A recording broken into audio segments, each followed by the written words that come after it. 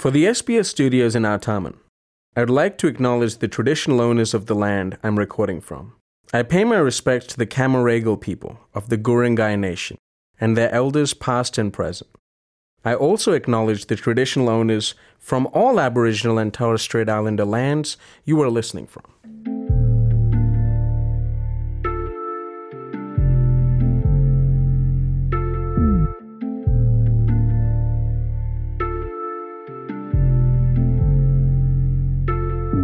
Hi, I'm Suraj Kolakar.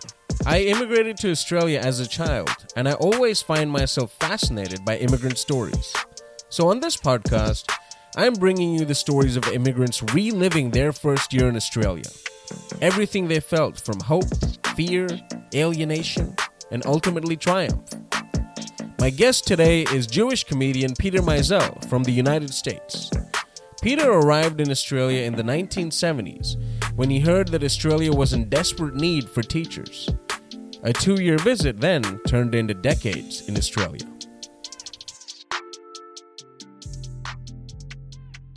I grew up in an area called Stuyvesant Town and Peter Cooper Village. Right. Is that what is Bedford-Stuyvesant now? No, Bedford-Stuyvesant's in Brooklyn. This is in Manhattan. This is a great area. It goes from, this area goes from 14th Street to 23rd Street, First Avenue to the river, which is Avenue C. Yeah.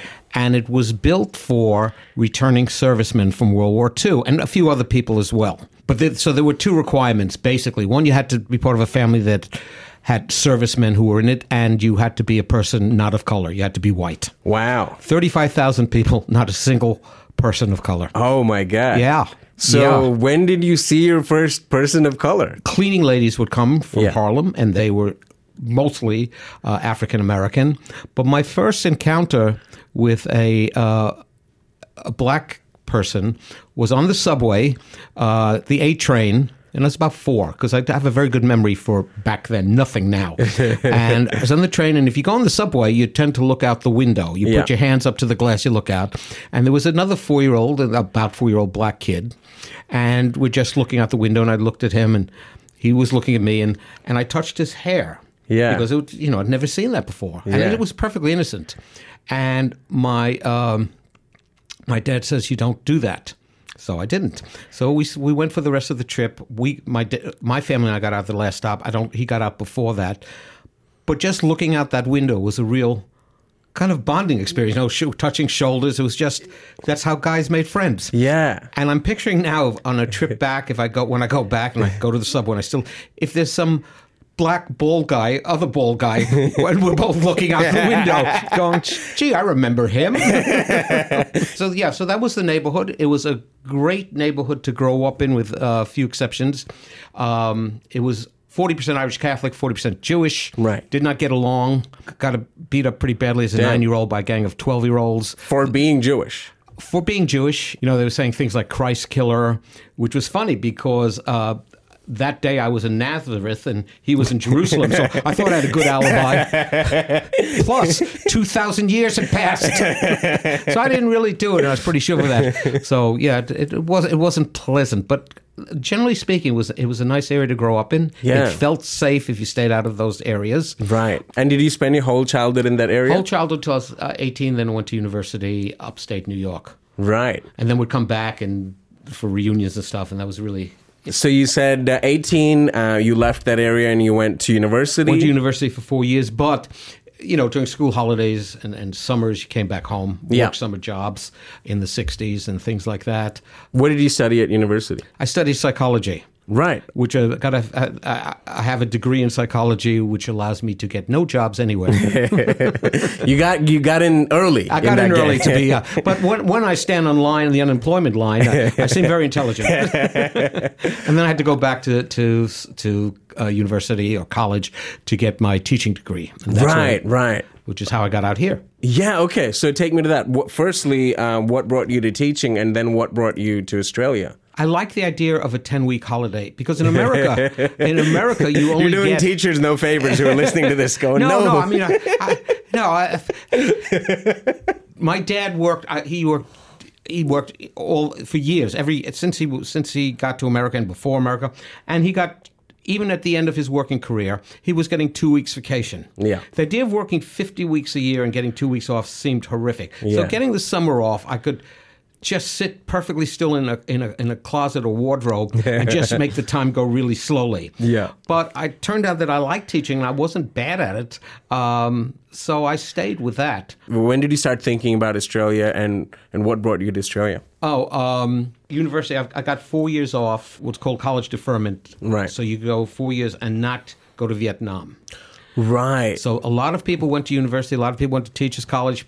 Part of it they may not have gone, but nobody wanted to go to Vietnam. Yeah. What year was this? I went from 67 to I was supposed to graduate in 71, graduated January 72. Yeah. And that's when they had I was part of the first lottery, and my number was 350, so I wasn't going anywhere. I mean, that was good. That was, losing everything, losing this lottery, that way, getting a low number or high number, that was great. But a lot of people went to uni, stayed in uni because they did not want to go to Vietnam, which was quite understandable. Yeah. So there were no teaching jobs. So, I'd apply. So I'd drive like in the middle of winter looking, for interviews and stuff like this. I did substitute teaching for a while, which was awful, casual teaching, substitute there. Yeah. It was horrible. And then there was an ad in Australia was actually looking for teachers, which was amazing. So I went to the interview. It wasn't very thorough. I mean, I don't know what they were looking for. This was an interview in New York. In New York at Rockefeller Center. Interview to be a teacher in Australia. In Australia, That's fascinating. And people coming from, I don't know if they had other places as well in the West, but people coming like from Ohio, places like that, for the interview. And I was accepted. I was on the last plane load of Americans. We came out here. The plane landed after, I think it was an 18-hour trip because there were 2 stops, something like that. I can't quite remember. And when we got here, there were literally people carrying Yankee Go Home signs. Wow. Because they apparently, and there were rumors why, there was a teacher shortage. By the time we came, there wasn't one. But they wanted to take power. This is the rumors. I don't know. Take power away from the Teachers Federation. Right. And by having extra teachers, they would have that power. So for the first several months, I had no permanent class. There were too many of us. All the classes were filled. Oh, wow. And they sent us to, and this is the thing at the orientation where you sent to, and the first thing it opens up to, it says Green Valley. Yeah. And I'm thinking, this is great. All my dreams have come true. Rolling hills, puffy white clouds, sheep grazing. Apparently Green Valley was really bad back then. It was Housing Commission. And it was considered just, because when I showed it to an Australian in the cafeteria, they said, Turns out it was great. I loved my time there. Yeah. The kids I taught turned out to be just fantastic. Yeah. And in fact, I did a show up at East Lakes for Darren Sanders, a festival show. And ex-pupil came, not to watch the show, but just to say hello, which is quite flattering. And she was from the first year I taught. And she's 56. Yeah. And is a grandmother, which freaks me out. When I taught her, I was less than half her age now. But I love that period of time teaching there. So take me back to when you said you first landed at the airport. There were Yankee Go Home signs. Yankee Go Home signs. Yeah, wow. there was a and protest. how did you process that? Because you were coming with the impression that there was a shortage of teachers, so you'd be kind of welcome, Yes, and generally speaking, once at the schools, I said, look, it's not. I remember one principal going, it's not their fault that they're here. It's the government, blah blah blah. Right, but. After an 18-hour flight, I couldn't care less. Yeah. I wasn't going anywhere except to lie down. Yeah. And they took us to the Coogee Hostel, and what a great first night. Is that where you went first night? That's first week. Yeah. And it was that too was great. We'll walk to the beach and stuff like that. Oh, this is great. The whole country is a small little country. Oceans everywhere. Not in Green Valley, but nor was there a Green Valley. So I taught there for 5 years. Right. And in that first week, what was your impression of Australia? That was the first time you'd ever visited Australia? It was the first time I ever visited. Yeah. It seemed really nice. People seemed quite friendly for the most part. Other than the ones holding the signs. Other than the ones holding the signs, yeah. My coworkers. Yeah. Other than that, they were fine. No, it was teachers holding Yankee Go Home signs. Oh yeah, right, from the union. I don't. They were strong federation members. Why are they bringing out Americans? Yeah, I don't know why. Just let me lie down somewhere and I'll go home. Just whatever you want. If you can upgrade me to first class, because I know when you some of the stories you've done.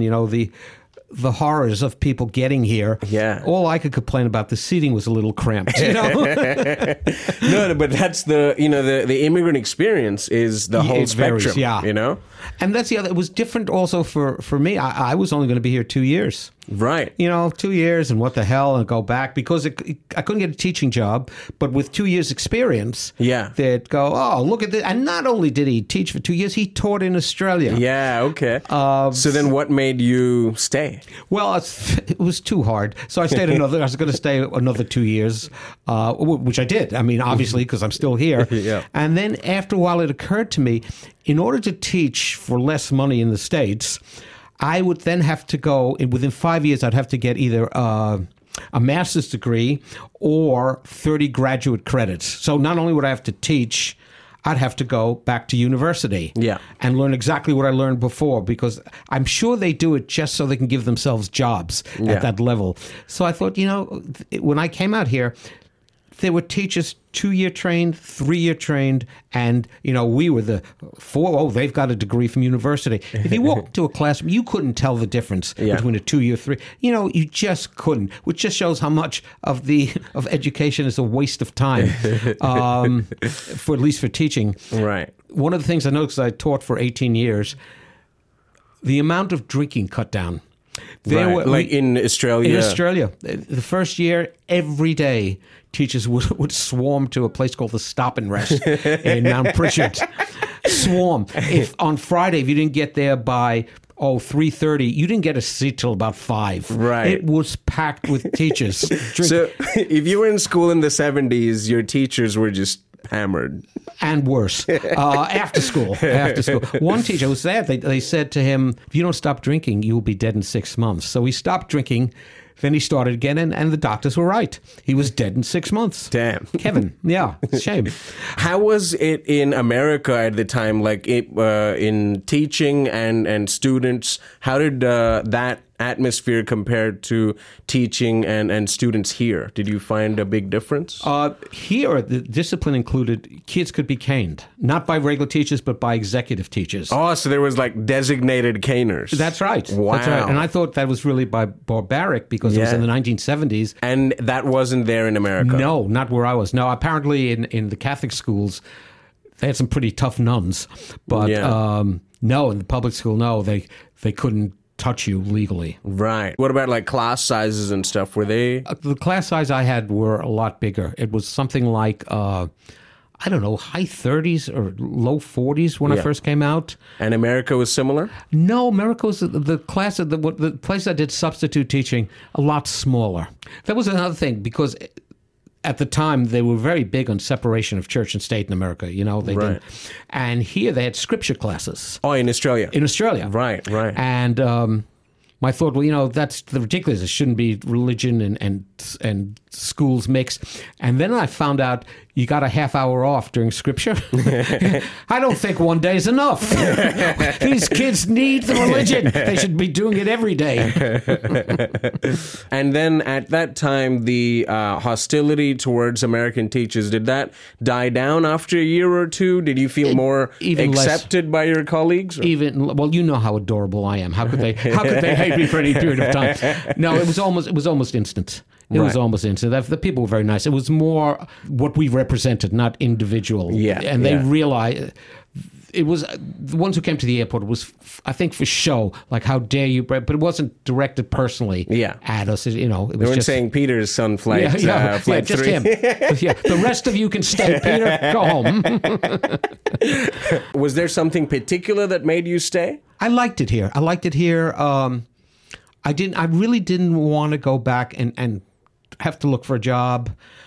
and do that 30 credits. Yeah. And And you were getting settled into the lifestyle here. I was getting settled. I became a very good drinker. First trip back, drinking with my friends because Australian beer was a lot stronger. Oh, okay. So was the drinking culture much more here than in America at the same time? Oh, God, yes. Yeah, it was another reason to stay. How am I going to drive to the airport? I'm way too. No.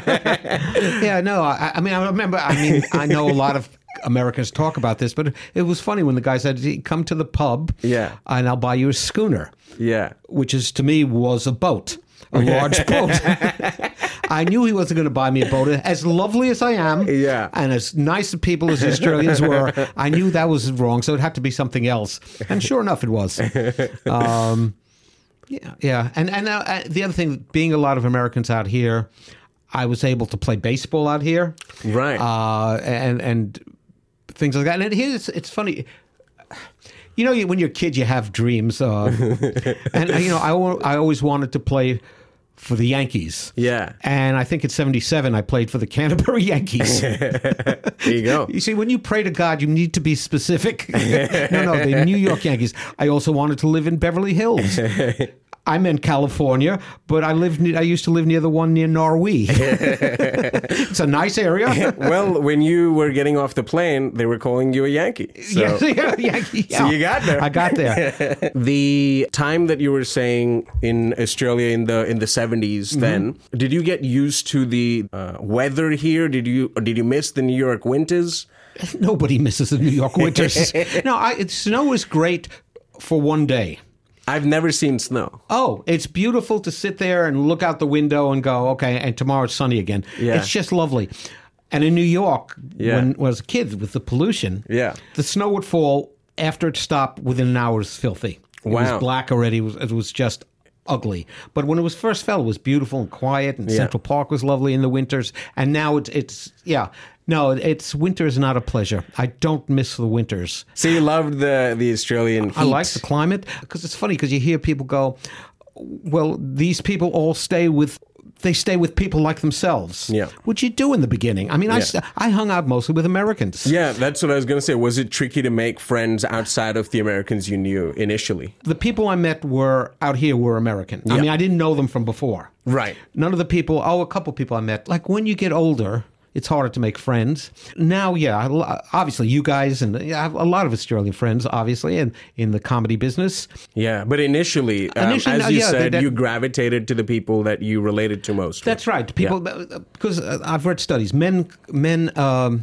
form bonds over activities. So playing baseball with these other guys, they became friends. But after school, we bonded over drinking schooners. What were some of the other colloquialisms you found trippy or weird? I didn't at first like, hey, mate. I didn't like that. But now that I'm 73 and can't remember names, it's, hey, mate. It's perfect, right? It's perfect for people my age. I also found people mumbled a lot here. I had trouble understanding them. I think it's because they were all drunk.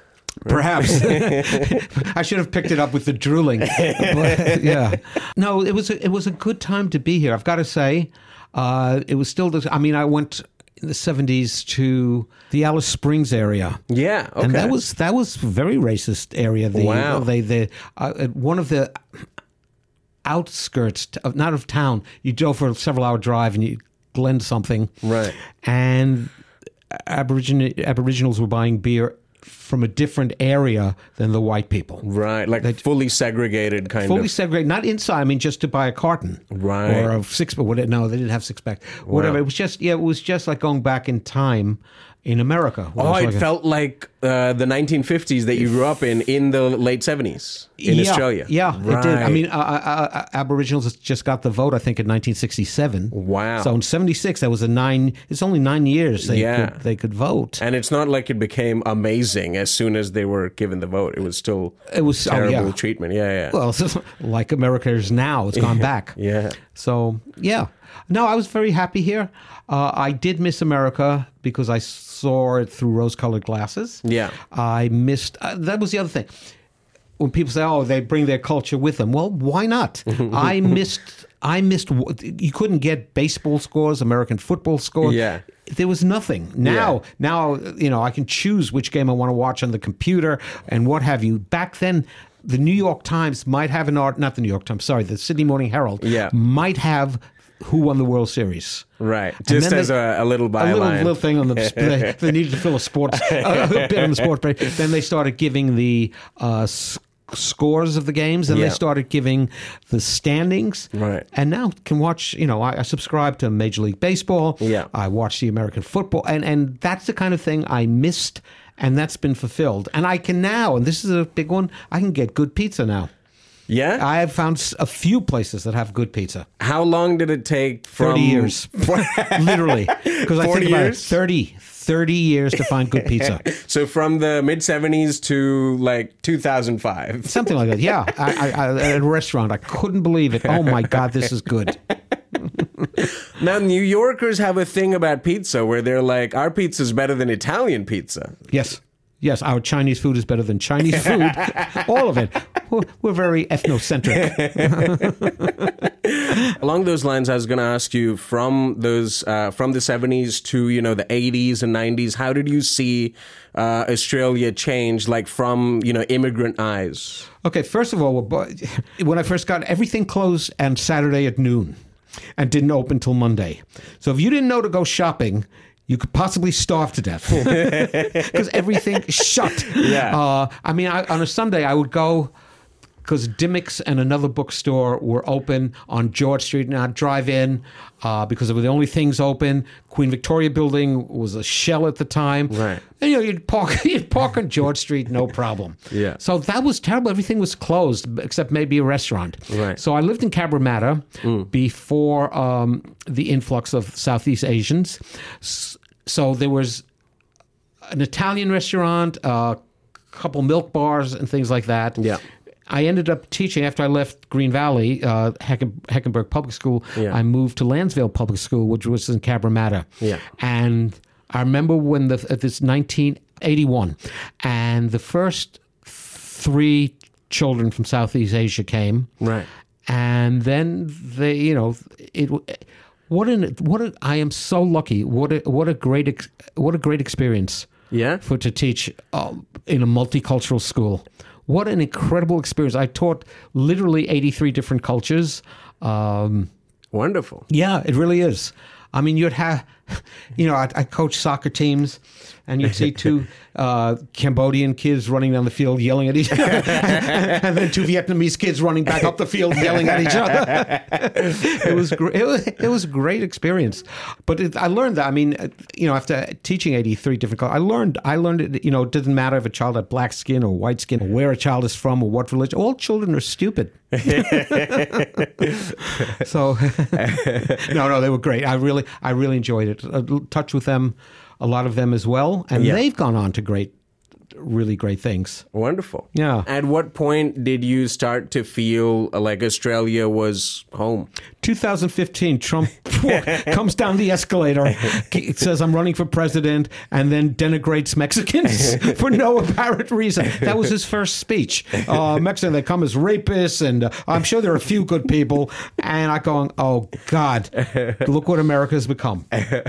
And before that, like the 90s and the 80s, you were maybe starting to... 90s, I had planned to go back. Oh, yeah? Because my mom was there. She wasn't well. Right. And I didn't have anything to do with... Oh, no, nothing bad with Australia. Yeah. There was nobody abusing me, so I needed my mom around to tell me what I was doing wrong. So yeah, but it would... 2015, after he came down the escalator to applause, I thought, nope, not going back. Please don't let this happen here. Right. Peter, do you have kids? I've got a stepson and a stepdaughter. Yeah, and they grew up in Australia? They grew up in Australia. My wife was born in England. Right. She came out in 1967. I met her... to Australia. Australia. So she came to Australia much before you had? Yes. Right, yes. okay. So when we got married, I had 2 stepchildren living with us for a while. Yeah. And they seem okay. No, I get along really well. Actually, funny enough, one of them is a deputy principal now.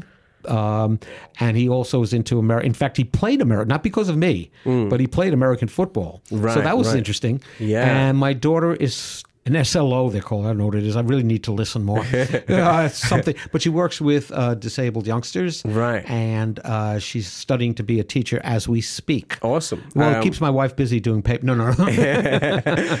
What I was going to say was, do you think raising kids in, this would be the 80s and the 90s? One was born in 76, one was born in 78. Yeah, so the 80s. Do you think raising kids in the 80s in Australia and in America, how different do you think it would have been? That's a very good question. I'm not sure if there were more. I guess the people I would have hung out with in America at the time were more lenient, more there, dear. And here they were stricter, which I think is a good thing. Right. In a way, not you can overdo it. But all these people I see now yelling, what about me? Grown-ups? What about me? What about me? I think those are the kids that weren't beaten to a pulp. I mean, that weren't disciplined enough. You said the discipline was like there was no caning in America. I don't know time. everywhere. I don't. Where you were substitute teaching? The school I went to, the schools I did casual substitute teaching at. Yeah. No. Absolutely not. Right. What else would you say broadly was, a culture shock or anything like that when you visited Australia? Did you take to the beach and did you try surfing and all that? I've never tried surfing. Were you afraid of the reputation of the animals? No, I was afraid I'd hit my head on the board and kill myself. I always thought of New York as a rat race. It was just... When I came out here, right. I felt like king of the rats. I was the rat king. But you said you'd be here today. Where are you? I didn't feel like, that sort of thing. Yeah. To get some work done or anything like that took forever. Right. Here it was more laid back, you felt. Laid back. It's a sunny day. I won't be coming. And that was my surgeon. No. I was under for the... No. So, yeah. Which is interesting because Sydney, to a lot of people, feels like the rat race. But then I guess New York is a much more intense version of that. Well, I don't know so much now, but then in the 70s and 80s, it was just so laid back and slow here. Yeah. As I said, you could park anywhere in Sydney on a Sunday. Because nobody was there. Oh, everyone now is listening is jealous of... They're looking for parking right now. That's right. They're listening to us. I may have parked illegally tonight. Coming, I'm not sure. There is an orange barrier, but I'm just going to pretend I didn't see it. the bright orange barrier. Seeing the events that happen in America, like acts of terror, shootings, and things like that, do you look at that through an American prism or an Australian prism? I think for those things, probably more American, because I've seen how it's deteriorated over time, particularly if something happens in New York City, because I still have friends there. 9/11, of course, was the worst one. Were you in Australia when that happened? I was in Australia. I'd just come out of hosting a comedy trivia night. Right. So I heard, standing outside, heard about one plane had gone into a building. Right. I got home and I turned on the news immediately, and I see a plane going into the building, and I thought that was the second plane, but I thought they were simulating the first plane going in. So that came as a shock. Then I found out I had friends who... one friend saw it happen from his window at 12th Street. Wow. And so they said, come to the window and the plane's in it. And then he saw the second plane at a certain distance away, and it affected him to the point where he had to see a psychiatrist. Wow. I had another friend, and this is interesting. I'll ask you. One friend was 4 blocks away. One friend was 3 blocks away. He was in another building on a high floor, because all the buildings there are tall. He saw the smoke or something. He had to make a choice whether to take the elevator or the stairs. What would you have done? So he was in... He was in, not the World Trade Center, but a building 3 blocks away. He could see it happening. Right. And he knew he had to get out of that building and leave. Yeah. So he had a choice, elevator, stairs. What would you have taken? I think when people panic, everyone flocks to the elevator because that feels like the fastest way down, right? Okay, see, I would have gone for the stairs. Stairs are the safer way to go. Well, that's what I would have done in case the cable breaks. I don't want to be in that elevator. Yeah. He took the elevator, and he's fine. In fact, I spoke to him today. We were talking about baseball. So when this happened, I got in touch through whatever different ways. Yeah. With all my friends in America, nobody was in that building. Close, but nobody was in it. I took that breath of relief. Then I found out a friend of mine here, Simon Kennedy, his mom was on the plane that went into the Pentagon. Tragic. So when people go, oh, it was fake. No, it wasn't. And it really annoys me, and I'm sure it annoys... It angers him when people go, no, that it's all part of a plot.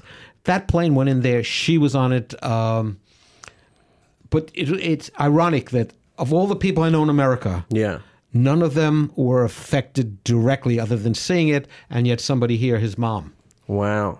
It's funny. He went to, they had an anniversary, anniversary is the wrong word, but people came like a year later. Remembrance. Sorry? Memorial, yeah. And he met George W. Bush was there, and all he was really interested in was Linda Carter, the woman who played Wonder Woman. She was at the same function, and that's all he was interested in. So through tragedy. So as you were saying, when you would see things, still news in America, you look at it from the eyes of a local New Yorker, and do you feel it maybe pervades too much into our news here? I think maybe, but from my point of view, from a selfish point of view, no. Oh, right. This is what. Plus, I can watch American news here too. That's another thing I get. Yeah. But maybe too much here. But I mean, it is too much here for Australians. Why? But as an American, I say the mass shootings literally daily. Yeah. It's not always a school, but they do have them, and just the way. The Texas Republican Party wants to get rid of the Voting Rights Act of 1965. They're not even kidding around anymore. They're not even pretending. Yeah, we don't want everybody to vote. And so when I look at that, I get angry. Yeah. Because I see the country I'm from absolutely going off the parapet. Yeah. Whereas when you look at probably the news that America is getting about Australia, it's radio silence for decades, and then actually Australia's on fire now. Yes. Flooding. I get emails. Are you affected by the floods? Right. A little bit. Bushfires, a little bit, but not like Lismore. But so they think I'm treading water. Your American friends are imagining you in a schooner. In a schooner. Finally, drinking beer from some sort of vessel. Peter, you've been a wonderful guest, a good friend, and a good friend. Yes, I loved having you on, and this has been a fascinating conversation. So thank you. No, thank you so much. Yeah, I wish my life had been harder.